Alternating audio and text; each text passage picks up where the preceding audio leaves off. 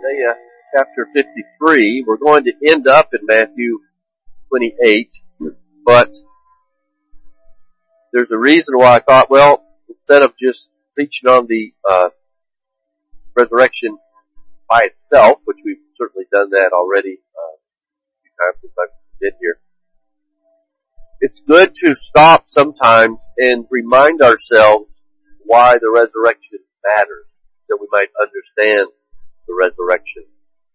You cannot understand and appreciate what Christ did that Sunday morning unless we understand the rest of the Bible, and in particular, the death of the Lord. If you don't understand what happened on the cross, then the resurrection really doesn't mean anything to you. There are people who think of as example of the cross as an example of God's love, and resurrection speaks of new life, and that we'll someday have eternal life. But it's all nebulous. They don't really understand it. And we've talked about this before. Men like Andy Stanley, a false prophet, by the way, who says that, well, it really doesn't matter what the Bible says elsewhere, whether you even have the Bible or not, as long as Jesus is alive, nothing else matters. But the stupidity of that statement is that if you don't know what the rest of the Bible, if you don't understand sin and death and how it's ruined us and what Christ did to fix that on the cross, and then the resurrection really makes no sense, has no meaning to us. Unless we come into union with Christ's death, you will not benefit from the resurrection. The resurrection isn't just a general promise of life after death. It is a statement that what happened in the incarnation of Christ and His death on the cross has brought salvation for us from the wrath of God towards sin. So today I want us to remind ourselves what took place on Friday so that we can properly celebrate and understand the resurrection of Christ on Sunday. You can't have one without the other. Or if you do have one without the other, you have nothing. If Christ didn't raise, His work of the cross was meaningless. And if Christ is just alive, but we don't understand what He accomplished on the cross, then His resurrection is meaningless to us. And so, in Isaiah 53, we will have one of the clearest teachings of Christ's death in the entire Bible, let alone in the Old Testament. But it really begins in chapter 52, in verse 13 through 15. So just turn there if you would. I want to just briefly, because that really sets up the stage. It begins this section, which is all about Christ coming in the incarnation, hanging on a tree, dying and being buried and raised again. All those things are in Isaiah 53. But we notice here in chapter 52, beginning in verse 13, a triple glorification of Jesus Christ being foretold. He says, behold, look, I want you to see this, or something that you need to study carefully. My servant shall act wisely. He shall be, and notice three different aspects of glorification. He shall be high. He shall be lifted up. And of course, Jesus, in John, several times refers to His being lifted up, a euphemism for being lifted up on the cross, right? Of dying. So how will Jesus be glorified on earth? He is going to be glorified by being lifted up on the cross and shall be exalted. And so there's going to be in the cross something else is going to happen that's going to exalt Him. I think it's a reference, at least in part, to the cross, to the resurrection. He shall be exalted in that He will be raised, and of course, ultimately He shall be ascend and sit on the very throne of the universe. But it's going to start with His being exalted on the cross. The cross is a way in which Christ is glorified, even in a deeply humiliating experience. So He says, behold, study as you gaze on this cross, for something wonderful is happening. In verse 14, as many were astonished at you, which again helps us understand it's a reference to the cross. His appearance was so marred beyond human semblance and his form beyond that of the children of mankind. So in verse 14, he's going to be lifted on the cross, and because of what's happening on the cross, leads us to verse 15. So, in this way, as a result of this physical abuse as he hangs on the tree, he shall sprinkle many nations. And of course we know sprinkling comes from the Old Testament law, the tabernacle. As that sacrificial lamb was slain, the people were sprinkled by that blood as the covenant was ratified. So it speaks of an application of the blood, which is a euphemism for the death of Christ. So when Christ dies, it shall bring salvation to the nations. He shall sprinkle many nations through the cross, and kings shall shut their mouths because of him, for that which has not been told them, they shall see. So shutting their mouths speaks of veneration as they hear the gospel for the first thing. So what verse 15 is saying is that the Gentile world did not see Christ on the cross. They didn't understand it. They never saw it. But when they hear about it, it'll shut their mouths. They shall see it. When it's told them, they will see it. And now it's important to understand that, because there's going to be a direct contrast when we come to chapter 15 with the Jews who did see Jesus Christ as he hung upon a cross and did not believe. And Isaiah is going to point that out very strongly. So first he says that these Gentiles didn't see it, but when they heard about it, they believed it. But the Jews, when they saw it, they did not believe it. And so as we come to chapter 15, he explains in more detail what actually happened on the cross. And notice that he intimates that for the most part, the Jews don't realize what they will be looking at or understand the significance. Notice again how he moves over into an opposite way of thinking with the Jews. Who has believed our report? Who has believed in what they have heard from us? And to whom has the arm of the Lord been revealed? So there's something here which Isaiah is saying is that this good news of Christ being exalted on the cross is not being received very well from his people, as he's going to go on to say. In fact, we see in the New Testament this very verse being used like this in Romans 10, and how are they to preach unless they are sent? As it is written, how beautiful are the feet of those who preach the good news, which is another area in Isaiah. Then he goes on to say, but they have not all obeyed the gospel. It's talking about the Jewish people by and large. For Isaiah said, Lord, who has believed what he has heard from us? So faith comes from hearing, and hearing through the word of God. So some are going to hear and believe. The ones who did not see Christ dying, but the ones who did aren't going to believe. And of course we know it back in chapter 6 when God commissions Isaiah to go and to preach to the Jews. He says, go, but seeing they're not going to see, and hearing they're not going to hear. I've closed up their understanding so that they cannot understand what you're saying. Of course, that's what's going to lead to the cross. And then in John, we see a couple more verses here where this is referred to that I think helps us understand it. Paul says in a chapter that we're studying in 1 Corinthians now, but we preach Christ crucified, a stumbling block to the Jews and folly to the Gentiles.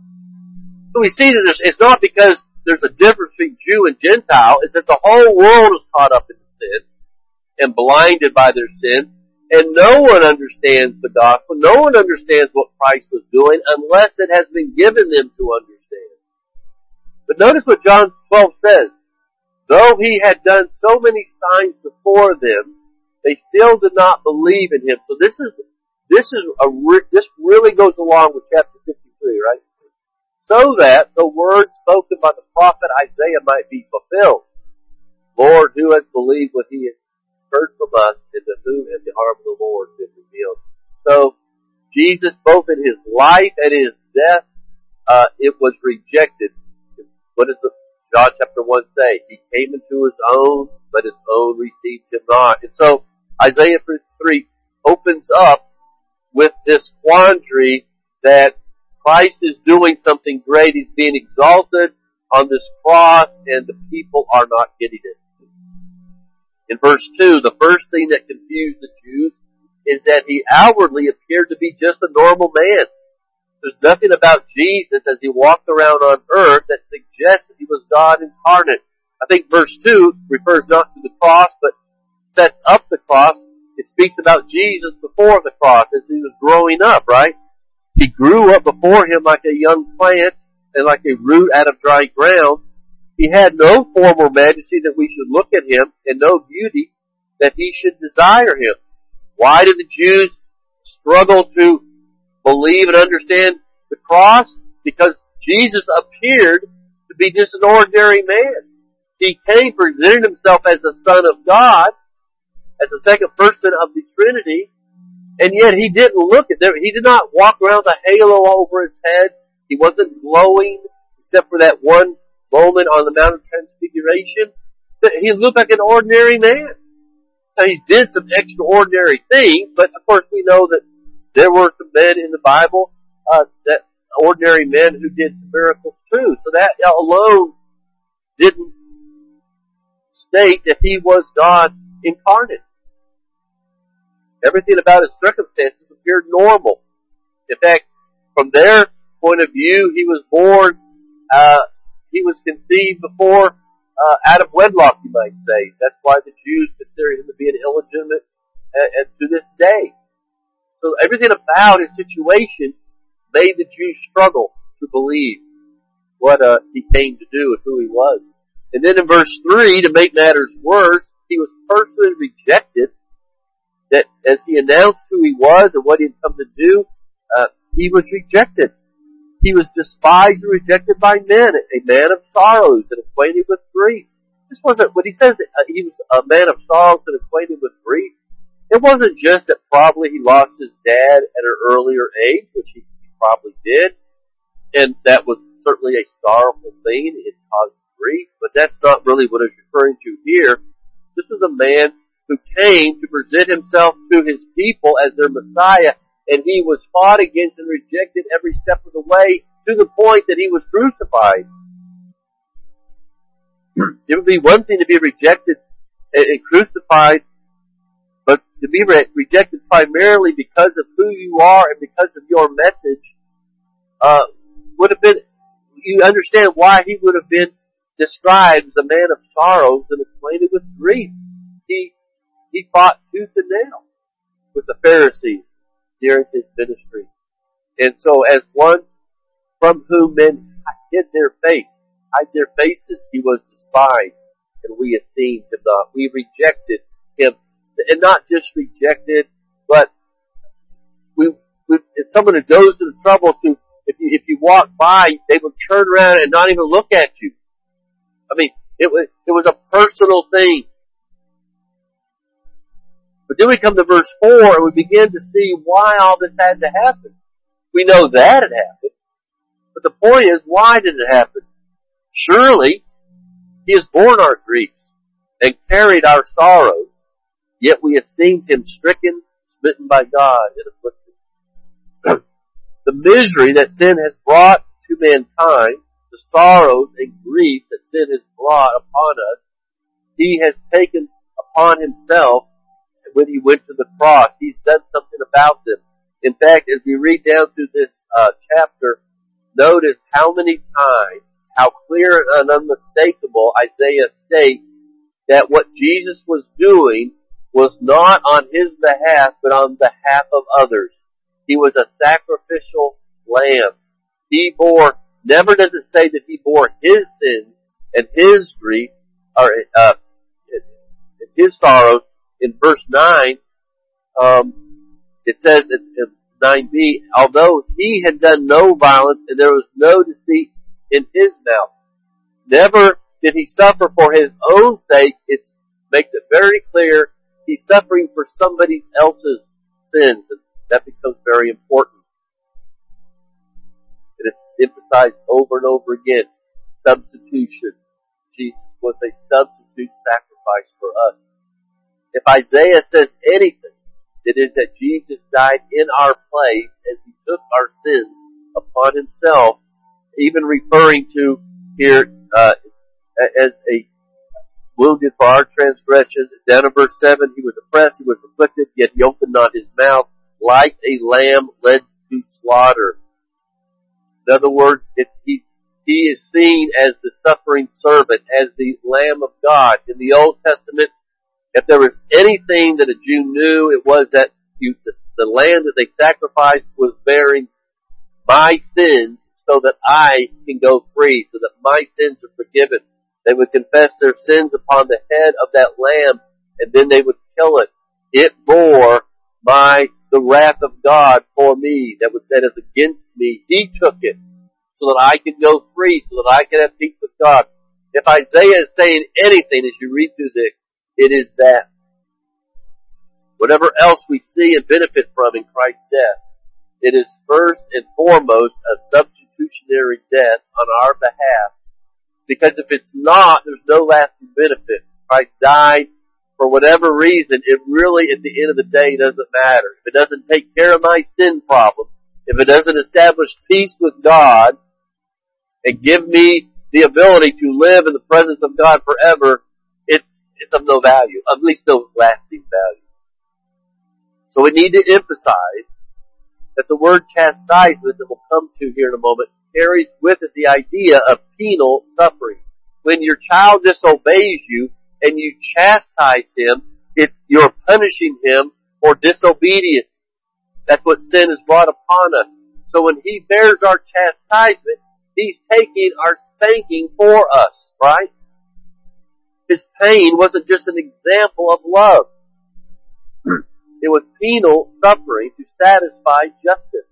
We had broken God's law, and we deserved eternal separation from him, the wrath of God against us. Now, liberals hate this because it requires the fact that all men have a sin nature. All men are born sinners under God's wrath. And if there's anything the liberals hate, it's that God hates any of us, or that God's wrath abides on any of us.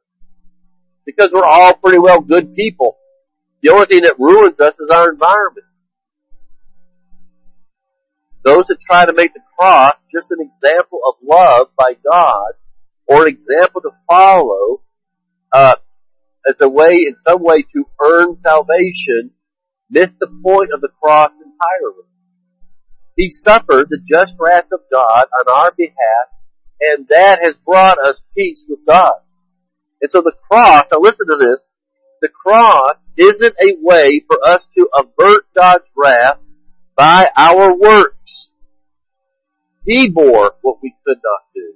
See, there are those who say that the cross is an example of God's love, and if we follow Jesus' example, then God will let us into heaven.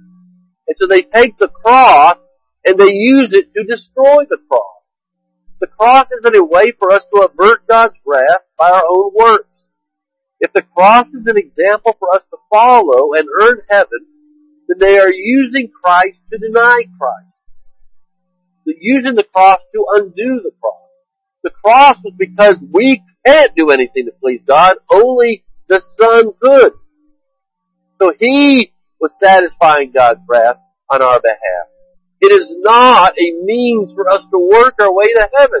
That is completely take the cross and turn it around 180 degrees. You gotta be careful there, because 360 doesn't go the same way, right?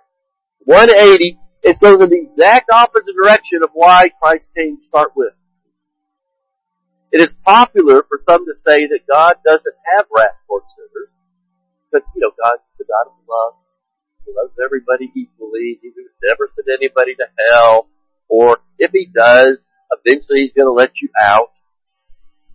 And so, They don't believe that God has wrath towards sinners, and that really salvation is us just accepting His love. And the cross is a demonstration of how much God loves us, and not just that, how worthy we are, how wonderful we are, how much value that God places upon us. You know, some of the older people here might remember Robert Schuller, the Crystal Cathedral.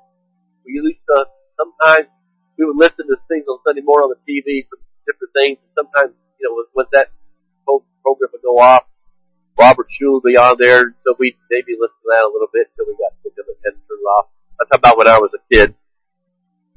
But Robert Schuller used to teach that the cross shows us how important we are and how much God loves us. And so salvation, well, first of all, sin is believing the lie of Satan that you're just not all that good. You're not, you're bad. And salvation is us believing that God loves us, that we really are worthy of that love, and rejecting what Satan says. So accepting God's love and forgiving ourselves for believing the lie of Satan. That's basically what salvation was to someone like Robert Schuller, which is just old liberalism. But that denies what that sin has separated us from God and brought upon us the just wrath of God. God's wrath abides on the wicked, the Bible says, and it must be removed so that we might have eternal life. So just acknowledging that God loves us is not repentance and faith. It would be hard to convince someone in hell that God loves them and that they are there because they did not accept His love.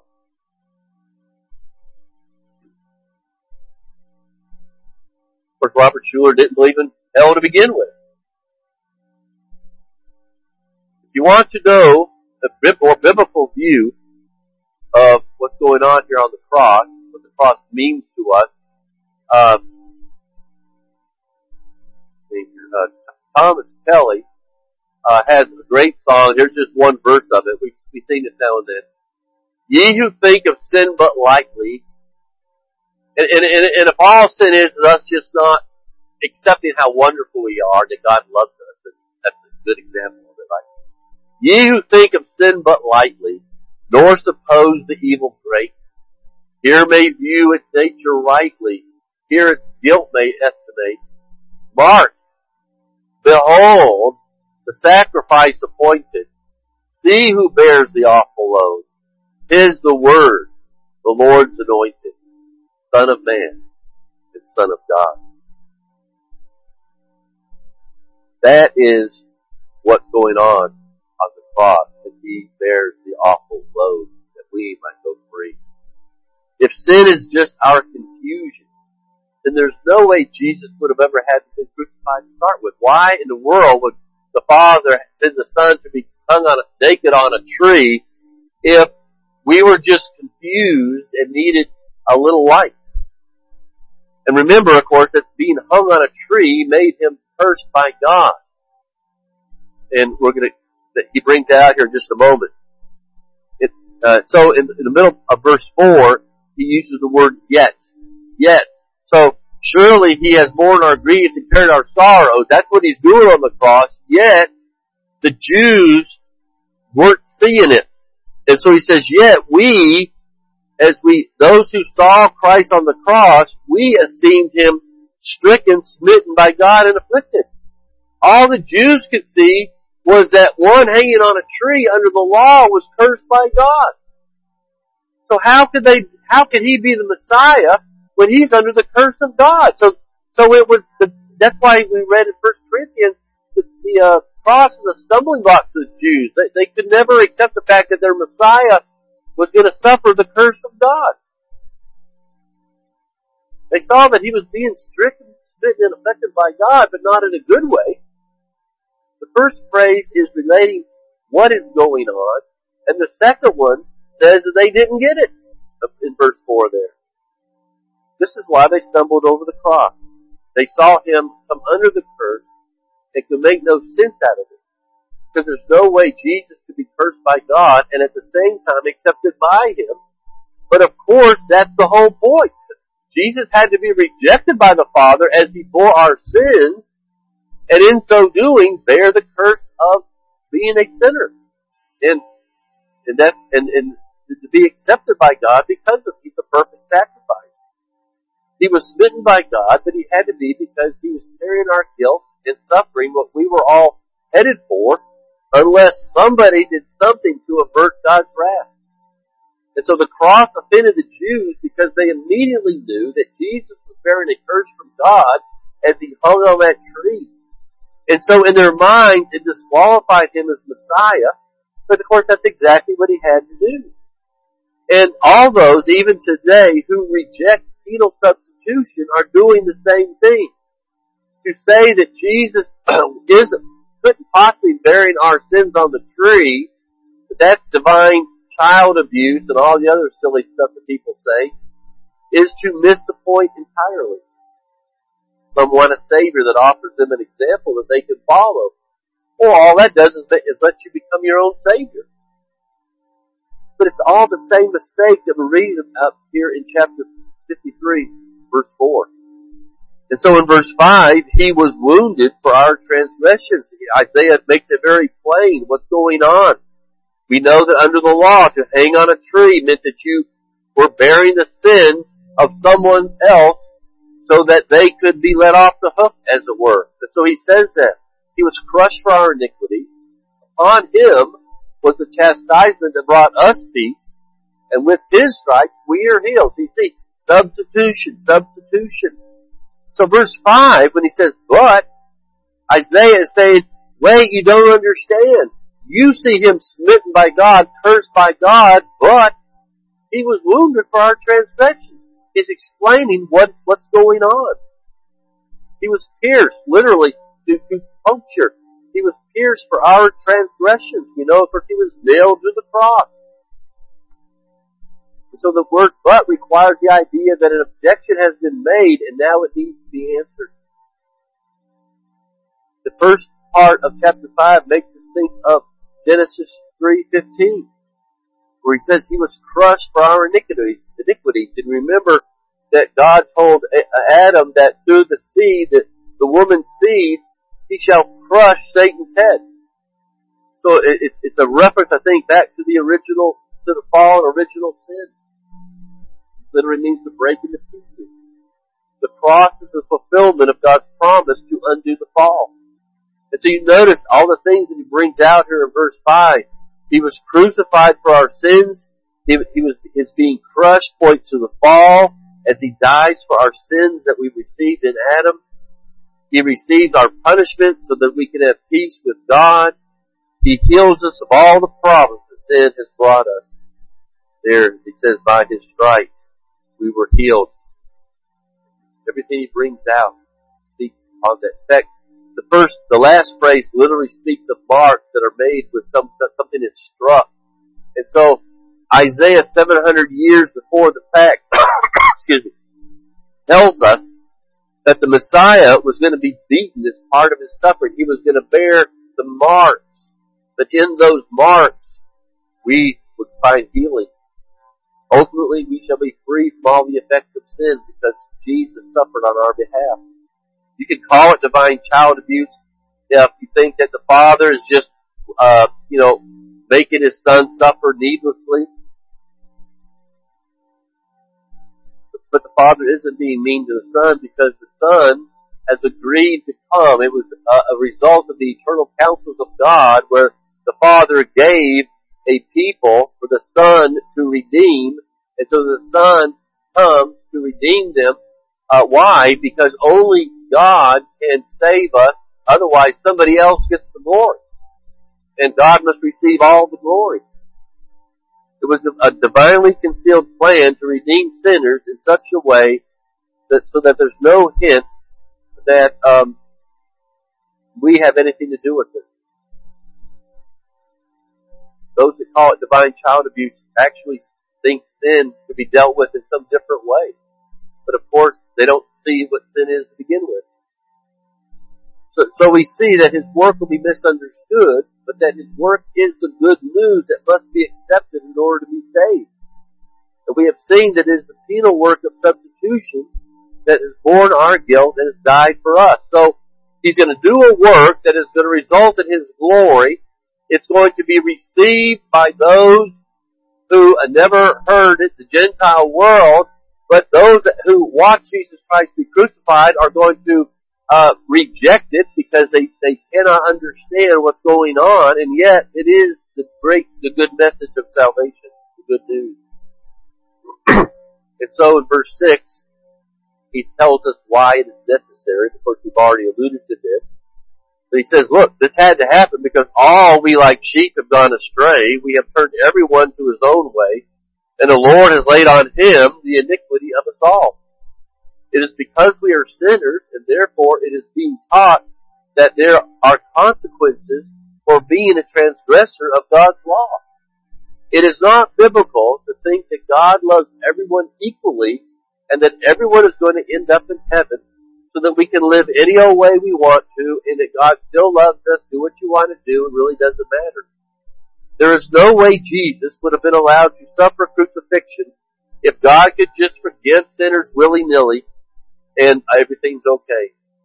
The cross is proof, as the song we quoted says, that sin is going to be judged by suffering the awful wrath of God, and it's going to be a horrible thing. And so, the only way we could escape that is if someone took our place and bore that wrath for us. He had to come down and do the work, or we would be lost. And so verse 6 says that the reason Messiah was going to suffer is because we are sinners. And it isn't just really bad news. It's not just the bad sinners who are going to hell that need to be saved. Even the fluffy sheep are under God's wrath because they're merely wandering away from the fold. In Adam, we have wandered away from God. We are doing our own thing. That's the essence of sin. We like to point to Hitler and how awful what he did is sin, and it certainly was. But anybody who says, I'm going to live the life I want to live, I'm going to do things my way, and if I don't want to go to church, and if I want to go worship God on the golf course or on the lake on Sunday morning, that's okay, is as awful a sin as anything Hitler ever did, because it is saying, God, I don't care what you say, and I don't care who you are, I don't feel like I have to worship you, I'll do what I want to do. That's all Hitler was doing. So you can look like a little fluffy sheep, but you still are under the wrath of God. And so what does that parable he's referring to here, what does it say? What man of you having 100 sheep, if he has lost one of them, does not leave the 99 to go into open country, go after the one that is lost until he finds it, and when he has found it, he lays it on his shoulders, rejoicing. And when he comes home, he calls together his friends and his neighbors, saying to them, rejoice with me, for I have found my sheep that was lost. When God saves us, He doesn't just say, okay, you're a forgiven sinner, now you can just live any old way you want to. He puts us on His shoulders and He carries us back to Himself. He brings us back into a right relationship with God. And if you aren't lying on the shoulders of Christ right now, being carried to heaven by His might, but instead you think you're getting away with something, living your own way, then you're not a saved sheep, you're a wandering sheep, and if you die like that, it's only going to prove that you were a goat the whole time. So we say all that so we can appreciate the fact that Jesus is not in the grave, but has risen. What happened on Sunday morning is that the Father was testifying that He has accepted Christ's sacrifice as our substitute. All the animals that died in the Old Testament were still dead, and the Bible says that their blood never accomplished the forgiveness of sins, but the God-man, when He died, it did because God has raised Him from the dead. He has conquered sin and death. And so as we read down to verse 9, starting in verse 7, He was oppressed and He was afflicted, yet He opened not His mouth, like a lamb that was led to the slaughter, and like sheep that before shears is silent, so He opened not His mouth. He did not try to get out of the cross because He came to do that. By oppression and judgment He was taken away. And as for his generation, who consider that he was cut off out of the land of the living, stricken for the transgression of my people, who understood him? And they made his grave with the wicked, and with a rich man in his death, although he had done no violence and there was no deceit in his mouth. And of course we know that generally someone who was crucified would have been buried out in a potter's field, his unmarked grave. Nobody would have known where he was.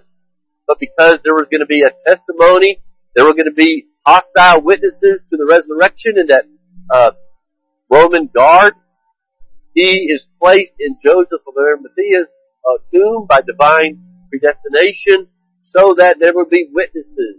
He wasn't going to be lost in a crowd and out in some unmarked grave. And here Isaiah testifies to exactly what happened. And then in verses 10 and 11, yet it was the will of the Lord to crush him. He has put him to open grief. Again, the Godhead, this is the Godhead at work. When his soul makes an offering for guilt. So, again, keep it in line with everything that we've said up to this point as a penal substitution. He shall see his offspring and shall prolong his days. A couple of great things there. First of all, we're a reference to the resurrection. He shall prolong his days. He died and yet he shall live again. And he shall be satisfied with what he has done. Notice that there in verse 10. The will of the Lord shall prosper at his hand. He shall see his offspring. He is dying for a people and he will see them again. Everyone that Christ died for shall be saved. Everything the Lord intended to do in saving sinners, he has done. There's never a hint in God's Word that God has ever frustrated with the work of Christ on the cross. God isn't trying to save everyone, and that there's only a few that are letting him. It says, his will shall prosper. He is satisfied with what he has accomplished. And all that is summed up in these verses. And we'll just finish out the chapter, then we'll move to Matthew 28 real quick. Out of the anguish of his soul, he shall see and be satisfied. So what he died for, this anguish that he took for us, he is satisfied in what he accomplished. By his knowledge shall the righteous one, my servant, make many to be accounted righteous. There you see this penal substitution. In his death, he is imputing to us his righteousness. He is forgiving our sins and making us righteous before God, and he shall bear their iniquity. Therefore, I will divide him a portion with the many, and he shall divide the spoil with the strong, because he poured out his soul to death, and was numbered with the transgressors. Yet he bore the sins of many, and makes intercession for transgressors.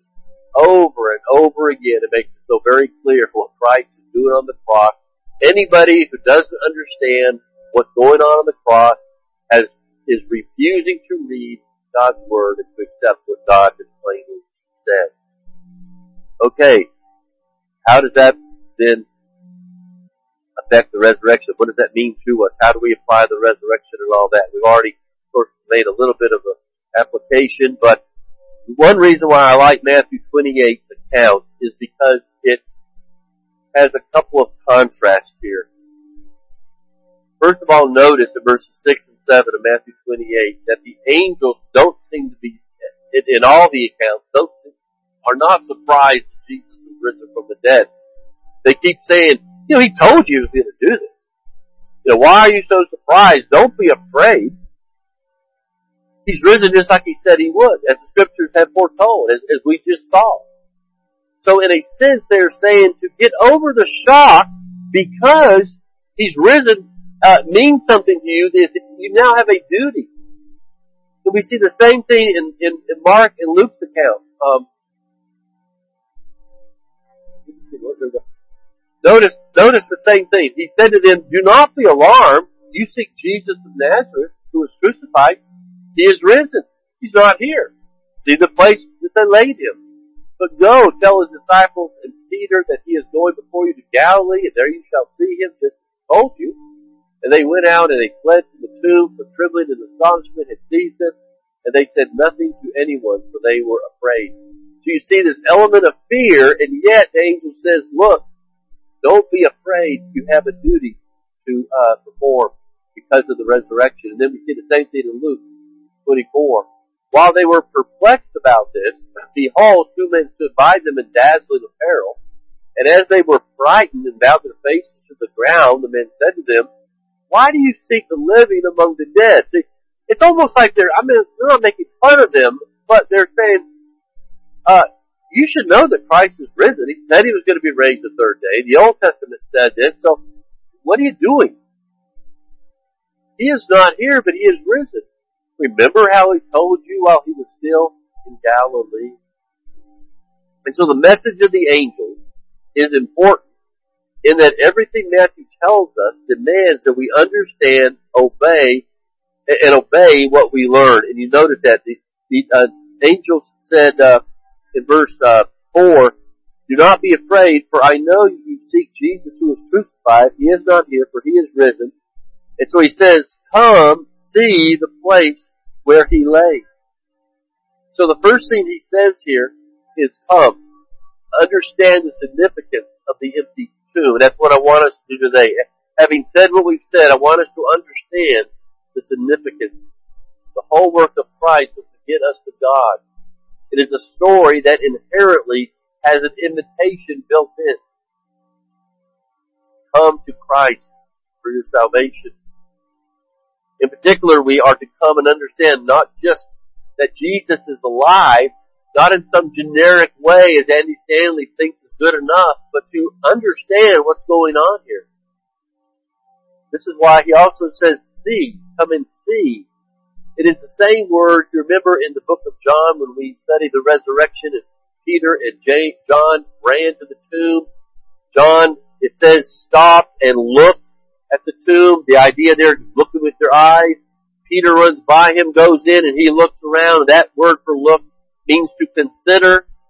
And then finally John comes in and he uses the word for look that means John got it. John realized Jesus was alive. And the angel is using that same word here. I want you to understand their significance. He's progressing from the eye to the understanding of the mind. There are inescapable facts as we go into the tomb and we see that his body is passed through the grave clothes, that we're not ripped off by grave robbers.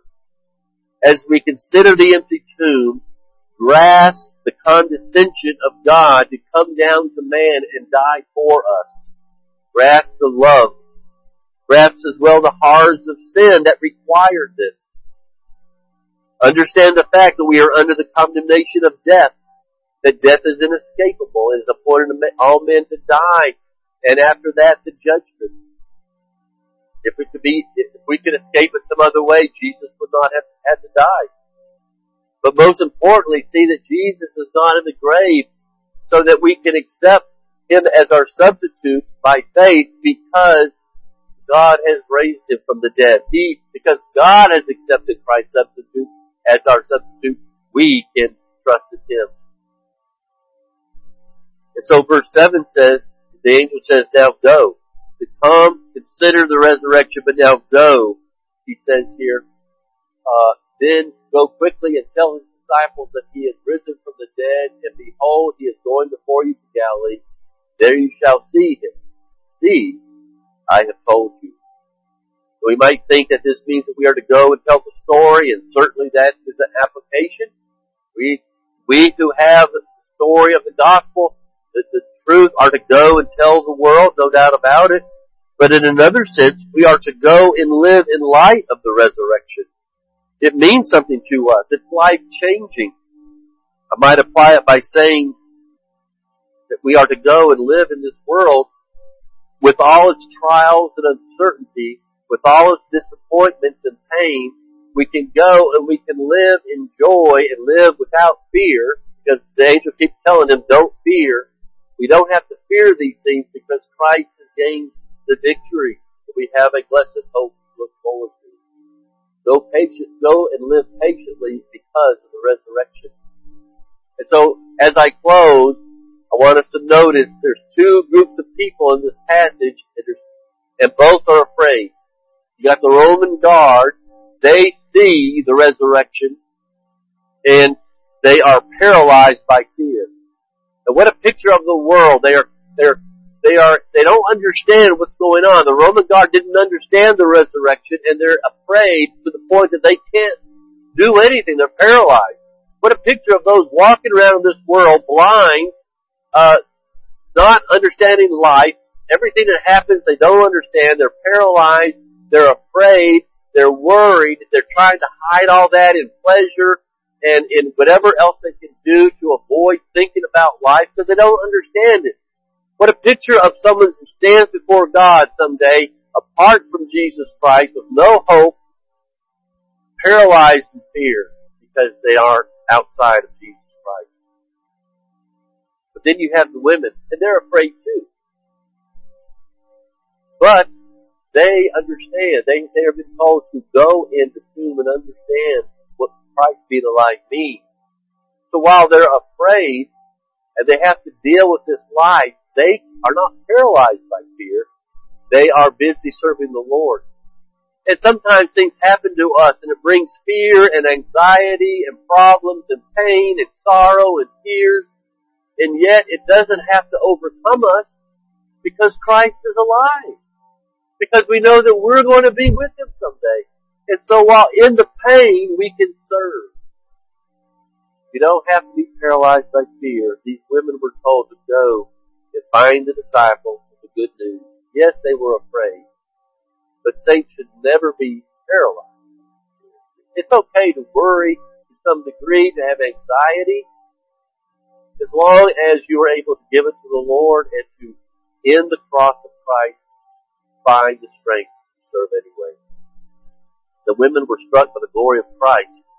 They were afraid, but they did not fear. They did not fear in a sense that left them paralyzed, but their fear lead them to service.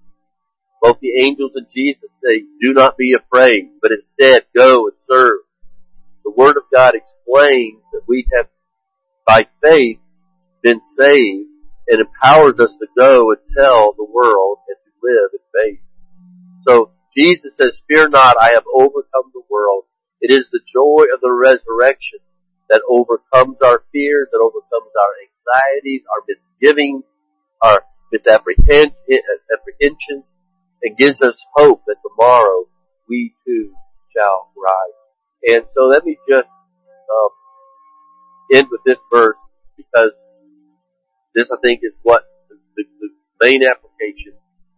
Jesus tells the disciples just before He goes to the cross, behold, the hour is coming, indeed it is come, when you will be scattered each to his own home and will leave me alone.